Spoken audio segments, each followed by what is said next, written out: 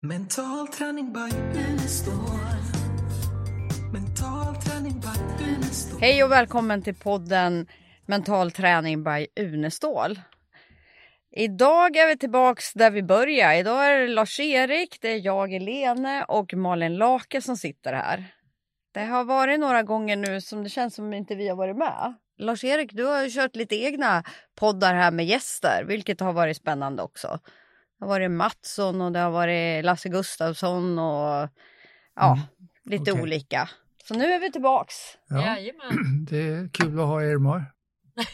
Det är roligt att vara här. Ja, Vi har massa frågor vi ska ta tag i. ja Vad vi tycker har ni ju om ett det? gäng. Jo, det är spännande. Bra, jag kör direkt. Det är inget att vänta på, eller? Nej. Så här står det. Ni pratar i ett avsnitt om att det är svårare att gå in i hypnos om man är en analytisk person. Och det finns särskilda program med förvirringstekniker för att underlätta inträdet i hypnos. Kan ni berätta mer om dessa förvirringstekniker och hur man använder dem? Ja. Hypnos bygger ju på att lägga åt sidan det vanliga tänkandet. Normalt är det så att när vi får information så reflekterar vi över den. Vi använder analysen för att liksom plocka sönder informationen i delar. Och det ska ju undvikas i hypnos. Där ska informationen gå direkt till vårt inre utan att plocka sönder. Och det gör ju då att analytiska personer kan ha svårare att gå in i hypnos. De är så vana vid att använda det vanliga sättet med information. Och då blir det inte en hypnotisk effekt. Så därför används de här förvirringsteknikerna då för att få de personerna att lägga av och istället koppla bort det som sägs. Analysera. Ja. Vi säger ju ofta att, för vi möter ju ofta människor som säger att jag somnar ofta när jag lyssnar på era program. Och då brukar vi fråga, när vaknar du då? Ja, när programmet är slut. Men då vet jag inte vad som har sagts. Och då brukar vi säga, om det är bara bra. Därför att informationen ska inte gå den vanliga vägen så att man ligger och lyssnar och tänker på det som sägs. Utan det ska vara information som går direkt in utan att man medvetet tänker på innehållet. Och det har ju analytiska personer väldigt svårt att tillägna sig. Därför är de så vana vid att plocka sönder information. Och då finns det sådana här tekniker där man förvirrar i instruktionerna så att man till slut orkar man inte hänga med utan man lägger av och låter det som sägs komma in. Helene, du har ju använt en del sådana. Ja, men omedveten närvaro är ju ett sånt program. Jag jobbar mycket med höga chefer för ett antal år sedan och då märkte jag att många var väldigt analytiska och ville ha kontroll på vad som sades och inte sades. Och det gjorde ju att det tog mycket längre tid med vanlig avslappning. Så då tänkte jag kör lite Milton Eriksson, för det är ju mycket förvirring och så. Och använder både indirekta, direkta suggestioner, metaforer och Milton-språket. Och det blev väldigt bra effekt, måste jag säga. Det var många som sa efteråt att jag aldrig varit så avslappnad någonsin. För att jag brukar tänka. Och det går ju inte att tänka när man hör de här programmen. För att hjärnan hänger liksom inte riktigt med. Milton-språket. Ja, det är förvirra. Det är liksom att vara förvirra personen, kan man säga. Specifikt och ospecifikt brukar Milton Eriksson säga. Som var en av världens bästa hypnotisörer. Ja, det är intressant för att i hypnosens barndom, när vi startade med det i Sverige, då fanns det 2 skolor Det ena kom från Australien med Ainslie Mears och den andra var Milton Erickson. Och den första skolan den byggde på logiken för att sen gå in i icke-logiska. Till exempel att när man skulle gå in i hypnos så börjar man med logiskt att fixera ögonen och då blir man normalt trött, vilket gör att ögonen faller igen. Och sen så andas man och då blir det naturligt så att när man andas ut så kommer avslappningen in. Och när avslappningen kommer så kommer det en tyngdkänsla. Och när tyngdkänslan kommer då är det lättare att känna hur man sjunker ner i det hypnotiska tillståndet. Så den skolan byggde på att först använda logiken för att sen komma in i det tillstånd där logiken försvinner. Medan Milton Erickson, han gick direkt på det här med icke-logiska då och använde förvirring från början. Så det var 2 olika skolor. Men bägge 2 syftar till att komma in i det här tillståndet där man inte behöver använda logiken. Vilken föredrar? Har du någon som du föredrar? Ja, jag har använt mest det här logiska i början. Medan Elene berättade om att hon i det här programmet med omedveten närvaro går direkt på det här med icke-logiska. Hon heter väl Elene Milton Unestål eller? Ja, just det. Det ska jag gärna heta. Det tar som en komplimang i sådana fall. Jag tänkte också för ibland är det nog så också att de som är mer kontrollerade och analytiska, de tror att de behöver göra rätt. Så därför blir det liksom moment 22 på det hela. För att ska de försöka slappna av samtidigt som de ska ha kontroll. För att det ska bli rätt och för att det ska liksom funka bättre. Så där brukar jag också använda, om jag har någon klient här, så brukar jag använda just det här. Säga till dem att jag kommer att prata med ditt omedvetna nu. Medan du kan fortsätta att tänka på allt logiskt som du kan komma på. Jag ger tillåtelse till att tänk på vad du vill och du kan hålla på och tänka på vad du ska jobba med. Men jag vill bara prata med ditt omedvetna. Så för mig spelar absolut ingen roll vad du tänker på. Nej. Och det är också ett Milton-språk. Tänk på vad du vill.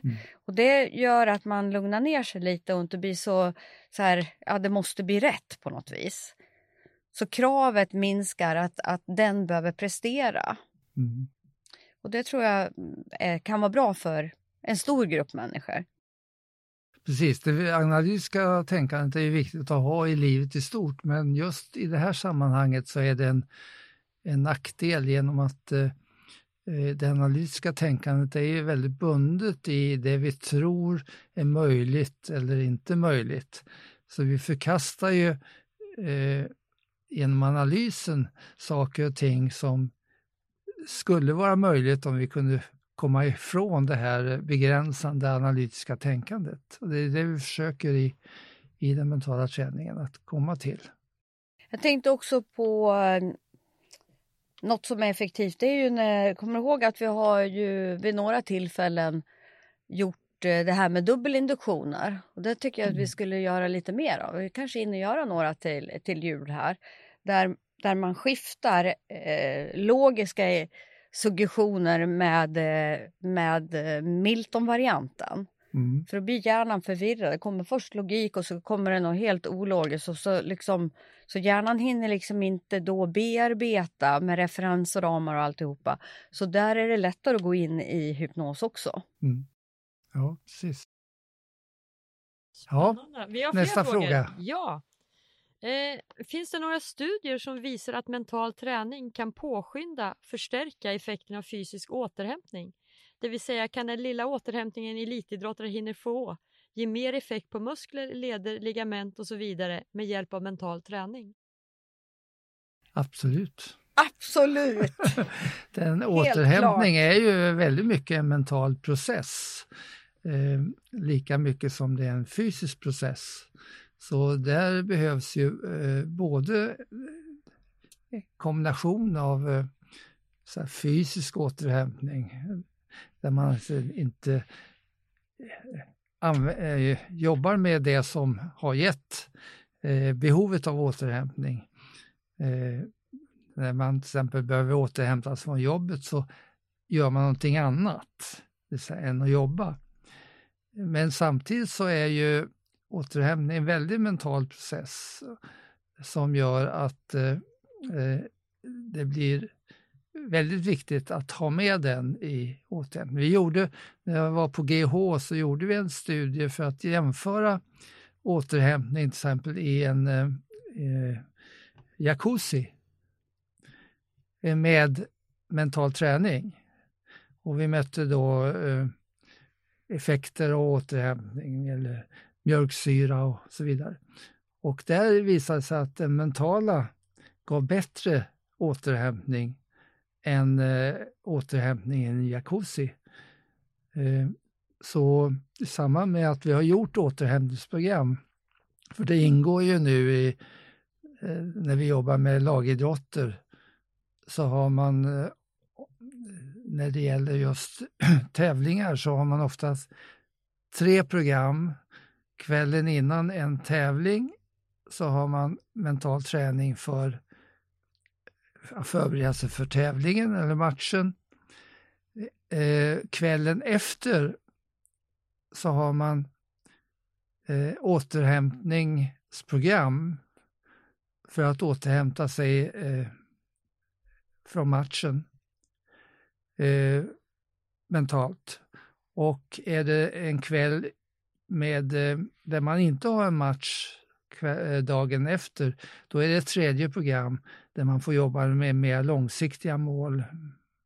Så att återhämtningsprogrammen är en väldigt viktig del i tävlingsidrotten. Jag är helt säker på, nu stod du ju där muskler och ligament, men jag tror ju att skapar du bilder av, om vi säger att man vet att nej, men nu har jag liksom slitit på här under någon match eller lång löprunda eller vad det nu kan vara för någonting. Så när du tränar mentalt den här återhämtningen och skapar då bilder av att kroppen läker sig själv, återhämtar sig själv, att man har positiva upplevelser av att kroppen har förmågan att, för den har ju det också. Men om jag då istället skulle säga till mig själv, åh shit vad jag har slitit på här och nu kommer det bli tufft och jag som har match om några dagar igen eller vad det nu är för någonting. Då hjälper ju inte den mentala träningen till. Så att kan man skapa alla upplevelser som är positiva så vet vi att kroppens inre hormoner och allt som finns där följer det. Mm. Och begreppet av återhämtning har blivit centralt de sista 10 åren när man upptäckte det här att det är inte att man kan jobba hur hårt som helst och man kan träna hur hårt som helst utan några negativa effekter om man får tillräcklig återhämtning. Får man inte det, då kommer även en mindre mängd jobb att göra att man går i väggen. Så det har inte med mängden av jobb eller träning att göra, utan det har med förmågan att återhämta sig. För att det är ju så med stress också, att vi klarar stress om det är under kort tid, men det är den långvariga stressen där man inte får återhämtning som gör att man får problem. Så återhämtning har blivit väldigt omtalat. Och det är ju det vi jobbar med, till exempel med Promas-fåtöljen eller Promastolen. För att man på jobbet ska kunna få 15 minuters återhämtning varje dag. Och det har ju visat sig att det räcker med det för att man ska kunna upprätthålla prestationen på eftermiddagen. Annars får man inte det, ja då går prestationen ner över hela världen på eftermiddagen på jobbet. Så att återhämtning har blivit väldigt central. Och även återhämtning om man tittar på om man tränar lågintensiva pass eller high-intensiva pass. Vad som man återhämtar sig bäst och vad som är bäst skademässigt över tid och för att hålla över en karriär. Ja. Den diskuteras ju också mycket och den har ju också mycket att hämta i återhämtning, både fysiskt och mentalt. En väldigt viktig sak som visar hur viktig mental träning är i återhämtningen, det är ju att många människor tänker sig att återhämtning, det är att man sätter sig ner eller lägger sig ner en kvart och vilar. Och då har det visat sig att det är precis tvärtom. Om man bara sätter sig ner och gör ingenting, så går hjärnan upp på högvarv. Det här vi kallar default mode network. Därför att då kommer en massa tankar far fram och tillbaka i hjärnan, och hjärnan blir väldigt aktiv med alla de här tankarna som kommer. Och energiåtgången ökar. Så att därför vi talar så mycket om aktiv vila idag som återhämtning. Det vill säga att man lägger sig ner 15 minuter och fokuserar på en mental process. Andningen och det som händer i kroppen när man andas och känner hur avslappningen ökar i kroppen. Då går hjärnan ner i lågvarv. Så där finns det mycket att göra för att få bort det människor tror är återhämtning. Jag kom att tänka på en sak som jag gjorde för många herrans år sedan. Då var det en tjej som kontaktade mig från Stockholm som hade en otroligt svår whiplash-skada. Så hon kunde inte ta sig ur sängen, och alltså hon hade hemhjälp och allt vad det var. Så att jag åkte till henne en gång i veckan och tränade henne mentalt. Alltså jag satt bredvid henne, för hon kunde inte ta sig ut, kunde inte komma till mig. Så jag satt bredvid henne vid sängen och så körde jag då mental träning med henne. Och där hon fick träna ryggen mentalt. Alltså föreställa sig att hon tränade nacken och gjorde övningar. Och jag tror att jag kanske var där 6-7 gånger. Mer var det nog inte. Men alltså hennes verk blev ju så mycket bättre. Mm. Det gjorde jättestor skillnad. Precis. Så att det finns nog mycket vi kan göra, jag menar, som vi kanske inte tänker på. Tänk om vi till exempel skulle kunna påverka människor som har diabetes, påverka insulin. Man vet ju inte. Man skulle kunna göra alla möjliga spännande tester. En jätteviktig sak när det gäller mental träning och återhämtning, det är ju att använda triggers. Vi såg ju det i samband med vårdyrkena förr i tiden, att empati ofta innebar att man tog med sig patientens problem och svårigheter även när man inte hade patienten inför ögonen. Och där blev det jätteviktigt, för att det gjorde ju då att det här blev väldigt påfrestande att känna på det sättet, och en del klarar inte det utan slutade. Och vi vill ju inte ha människor som inte har empati, som bara ser patienterna som objekt. Och då blev ju det här med triggers väldigt viktigt, att så länge man hade patienten inför ögonen så kunde man visa och känna empati, men så fort man gick ut, när man stängde dörren, så var det en trigger som gjorde att man kopplade bort patientens problem. Och det kunde man sedan använda på jobbet också, att istället för att ta med jobbet hem, så när man stängde dörren till jobbet så försvann det som hade med jobbet att göra. Så det här med triggers blev väldigt viktigt i återhämtningen, att koppla bort det som tar energi så fort man inte behöver ha det. Och där finns det mycket mer att göra än vad vi har gjort. Yes. En sista fråga. Ja. Du är med, va? En kortis. Ja, mental träning är ju en lång process som man behöver börja med ganska lång tid innan en prestation. Hur gör man sen när man närmar sig prestationstillfället och det är dags att göra sina mentala förberedelser?